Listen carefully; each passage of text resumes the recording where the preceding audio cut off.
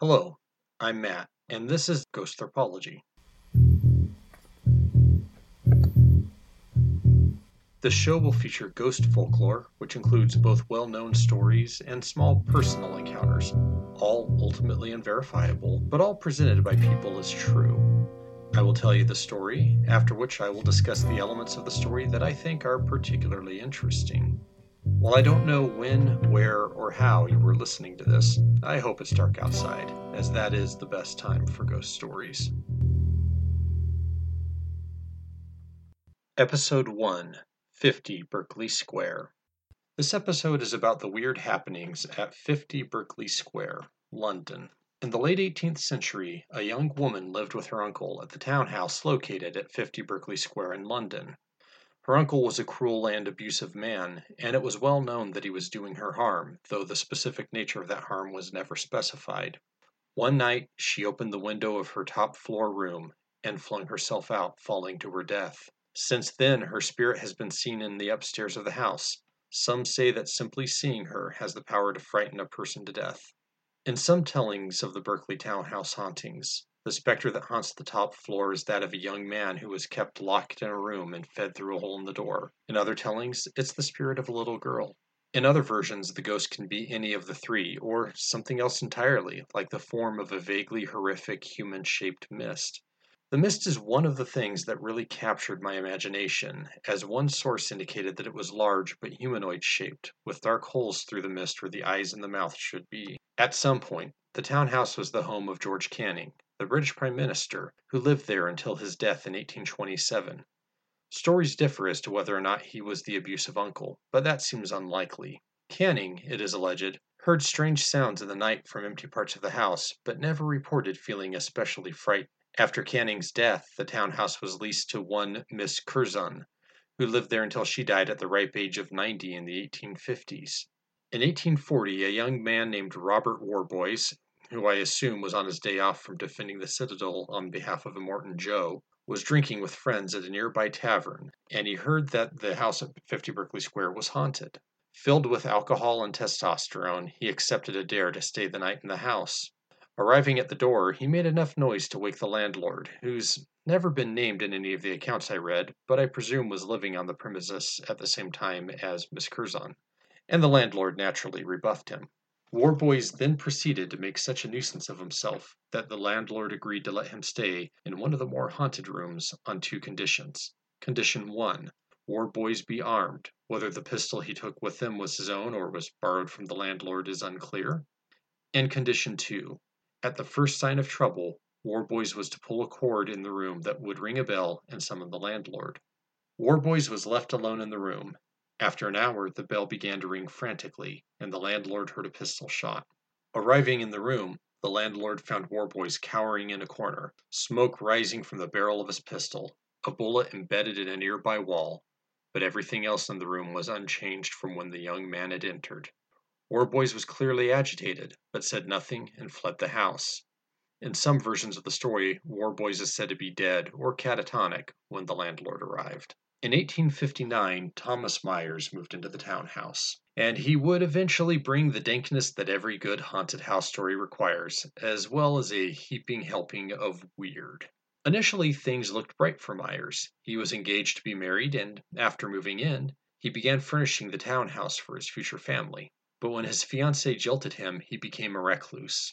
He kept to himself on the top floor, going days at a time without speaking to anyone. He left his room only at night to wander the house by candlelight, engaging in the sort of creepy eccentricity that only the very wealthy have ever been permitted. He allowed the house to fall into disrepair, neither cleaning it nor carrying out necessary maintenance. He died in 1874, allegedly quite mad, though some stories put his death in the 1880s. During Mr. Myers' time in the house, one incident of particular notoriety occurred. In 1872, George Littleton, a prominent politician and member of the aristocracy, arranged for a room at the house for one night. He brought a firearm, possibly a shotgun, with him. Late that night, he fired at something. When he went to look for it the next morning, he found his cartridges, but no sign of whatever it was he had shot at. Littleton said that he had shot at a strange brown-colored creature with tendrils in place of arms or legs. Whether the creature had appeared in front of him or he had seen it enter the room varies from telling to telling. But allegedly, this horrifying ordeal led Littleton to declare that the house was supernaturally fatal to body and mind. An article published in Mayfair magazine in 1879 reported that a maid, working in the attic in the service of the family who had recently bought the house, broke into a sudden, terrified scream. The new owners rushed to her aid and found her weeping on the floor and murmuring, "Don't let it touch me." Allegedly, that was the last comprehensible thing she ever said. She died the next day in an asylum. The room she had been preparing was for Captain Kent, the fiancé of the family's daughter. Despite the fate of the maid, Kent chose to stay in the room anyway, perhaps as a show of bravery, or maybe a show of foolishness. He went to bed, and 30 minutes later, his fiancée's family heard him screaming, followed by the sound of a gunshot. When they reached his room, he was catatonic and died shortly thereafter. Incidentally, the number of guns in the stories makes me wonder if the London setting is a mistake and the entire story really took place in Texas. A final story tells that in 1887, two sailors looking for lodging decided to break into the now deserted house to save money. According to some versions of the story, they weren't thrifty as much as thrill-seeking. The men bedded down somewhere on the upper floors, and after hearing a series of strange sounds, somehow managed to fall asleep nonetheless. One of the sailors woke in the night to see his companion struggling with something strange. It was an amorphous, blob-like creature with tentacles, and it was strangling his companion. In some tellings, the free sailor tried to help his friend and attack the thing. In others, he simply took off running in fear. Regardless of the specifics, the sailor who was attacked by the creature died, and examination of the body found circular wounds similar to suction cups on his neck and torso. There is, however, another version of the story, which does not discuss the creature. In this version, one of the sailors woke up and saw the ghost of Mr. Meyer, who approached threateningly. The frightened man woke the other sailor, and they both fled. The sailor who had seen the ghost tripped as he ran from the house and died from an injury sustained during the fall. Some versions say that he tripped near a window, fell out, and was impaled on the metal fence that surrounded the house. And one final version of that story has it all occurring in 1943, at the height of the Second World War. In this version, the sailors broke into the basement in order to obtain free lodging for the night. They found the basement dank and rat-infested. So they moved to the attic room, where they started a fire in the fireplace, settled in for the night, and fell asleep. They were awoken by the sound of a door opening, followed by a wet, scraping sound.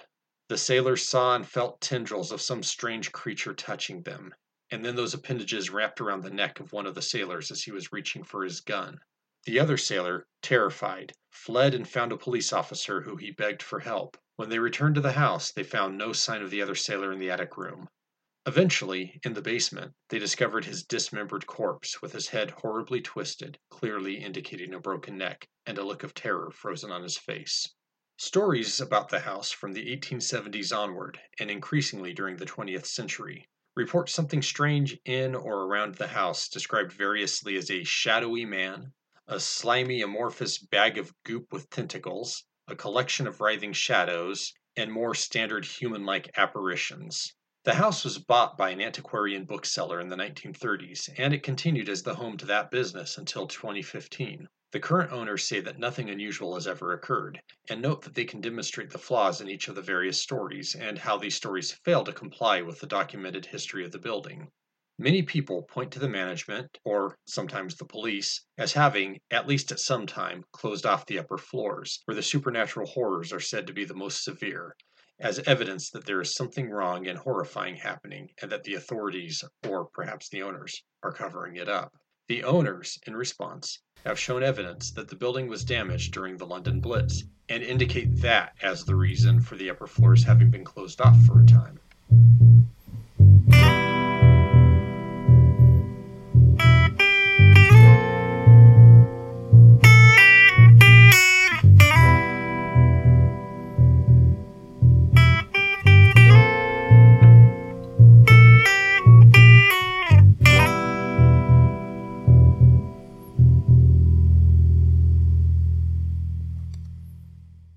Commentary.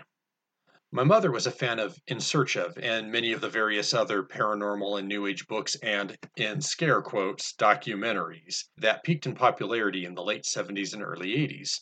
She would often give my sisters and I books filled with ghost stories, and this story was included in one of them. We lost the book eventually, but as a teenager and later as an adult, I tried to find the story again. I couldn't remember that the story was set in London, and so every time I would try to look up ghost stories for England, I would find things like the Borley Rectory, the Brown Lady photo, and a handful of others. None of them had the mist-like ghost that haunted my childhood imagination, or sailors being attacked by some strange tentacled beast, and so I always thought that I would never track the story down.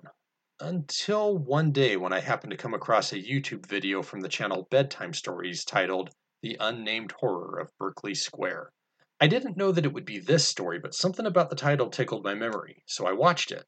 And it was, in fact, the story that I'd spent so many years trying to track down. And now that I knew it was in Berkeley Square, finding additional information has been remarkably easy. I'm very happy to have found the story again. It was a formative one for me, and it fed my early interest in ghost folklore. I'd likely have retained an interest in ghost stories regardless. The entertainment and creep factor alone is enough to pull me in. But this story really grabbed me at a young age. Where so many stories were over the top to a ridiculous extent, or were rather cookie cutter and boring, this one was weird and disturbing in a really rare way. Most of my interest in ghost stories ever since has been caught up in a search for that not quite right feeling that was provided by reading about the house on Berkeley Square. That said, one of the things that surprised me as I became reacquainted with the story is how many retellings that I found that focused on the strange tentacled creature, and in their analysis often imply or even flatly state that it's an octopus, when I remember the focus being on the ghosts in the book from my childhood. In my memory, the creature was presented more as a ghostly manifestation than a physical entity. In looking at the articles and videos on the subject, I was interested and honestly a little disappointed to find that most of the focus is on a discussion of whether the weird creature is some kind of unknown animal, often suggested to be a mutant octopus that is adapted to live on dry land, and yes, I know how dumb that sounds. Much of what is available about the house is focused on cryptozoology, a pseudoscience and subculture that aims to prove the existence of entities from folklore as being real animals, rather than the ghost stories. This marks a shift from the paranormal to an attempt to explain things through some strange quirk of biology. I'm not certain that the people who were telling these stories in the late 18th and early 19th century would have seen it that way, though. Now, admittedly, I'm currently working under the influence of Paul Barber's book Vampires, Burial, and Death. The book is primarily about vampire folklore, which is radically different from the vampires of literature, film, and pop culture, and ties it to actual observations made about decomposition. His thesis being that almost everything in vampire folklore is actually pretty neatly tied to elements of natural decomposition. Along the way, he makes the observation that most of the people who believed and spread vampire folklore really didn't make a sharp distinction between the various supernatural phenomena that they were claiming to describe. They would have viewed vampires, ghosts, witches, werewolves, and all manner of other things as being inextricably tied to one another. This led to the terms for these supernatural creatures sometimes being used interchangeably, much to the confusion of some modern day researchers. I have to wonder if the same thing may be going on here. Is it the case that the ghost, the mist-like thing, and the slimy alleged octopus creature were all simply different manifestations of weird, without a clear categorization for each of them? But perhaps I'm allowing my own views on how people of the past perceive the weird and the occult to color my own views. A likely blow against my take on things is that most of the ghost stories, including most of those set in the 19th century, seem to have appeared in the second half of the 20th century. A few elements were probably in circulation earlier. Myers' family members and his descendants have suggested that the jilted Mr. Myers' tendency to roam his house by candlelight at night probably led to the formation of some of the ghost stories during his residence there. Additionally, many of the stories related to this house appear to have been lifted directly from Edward Bulwer Lytton's 1859 story, The Haunted and the Haunters. It's worth mentioning that the house also sat unoccupied for stretches of time and therefore was far more decayed and decrepit than some of its neighbors. This always helps build a haunted reputation. The spiritualists of the late 19th century apparently tried to get access to the house, but they never had luck finding an owner that would let them in. That said, many of the story elements became best known from 20th century writings, specifically the 1907 publication Haunted Houses by Charles G. Harper and the 1975 book Haunted London by Peter Underwood. So this is probably more a case of sensationalist literature throwing everything at the wall to see what sticks, rather than the result of organic folklore development, as much as I may wish it was otherwise. There is certainly a shortage of verifiable facts among the more exciting claims, and some, such as the origins of stories developing from Mr. Myers' nocturnal habits, or floors of the building being closed off due to World War II era damage, are really rather mundane. More's the pity. Fun fact: in researching the story, I came across a few examples of people claiming that Miss Havisham from the Charles Dickens novel Great Expectations was inspired by Mr. Myers' over-the-top reaction to being jilted. So there you go. Whatever you make of the story of 50 Berkeley Square, I hope that it brings you the ghoulish pleasure that it brought my younger self. Thank you for joining me.